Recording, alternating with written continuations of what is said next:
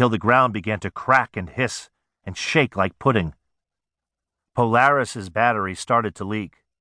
Davy's stomach did a somersault. They dashed for the scooter, and just as Davy reached for the handlebars, ba-boom! Water rushed down the canyons, raced through the riverbeds, and flooded into empty oceans. The scooter screamed ahead of the crashing waters. Davy didn't dare look back. He could hear the roar right behind him. Later that day, Davy and Polaris bounded through the door.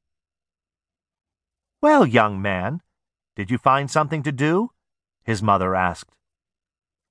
Polaris sneezed. Davy smiled. Red mud oozed out of his pants. His mother turned around slowly and peered out the door. "Oh, my," she said. At first, everybody was happy to have water back on Mars, especially because the Martians started bathing again. No one was happier than Davy, who spent much of his time surfing. But soon many more people came from Earth, and they came with ships and hotels and sunscreen. "Oh dear," Davy's mother sighed one day. "I miss our old Mars without so many people around." "Maybe we should move to Saturn," Davy's father suggested, and Davy's eyes grew big. Davy knew there was nothing to do on Saturn.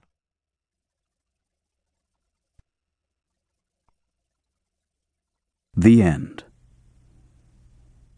You've been listening to There's Nothing to Do on Mars by Chris Gall, narrated by Jim Colby, and directed by Ethan Abbott Gamache. This book is copyrighted 2008 by Chris Gall. This recording is copyrighted 2008 by Recorded Books. And thank you for being a Recorded Books reader.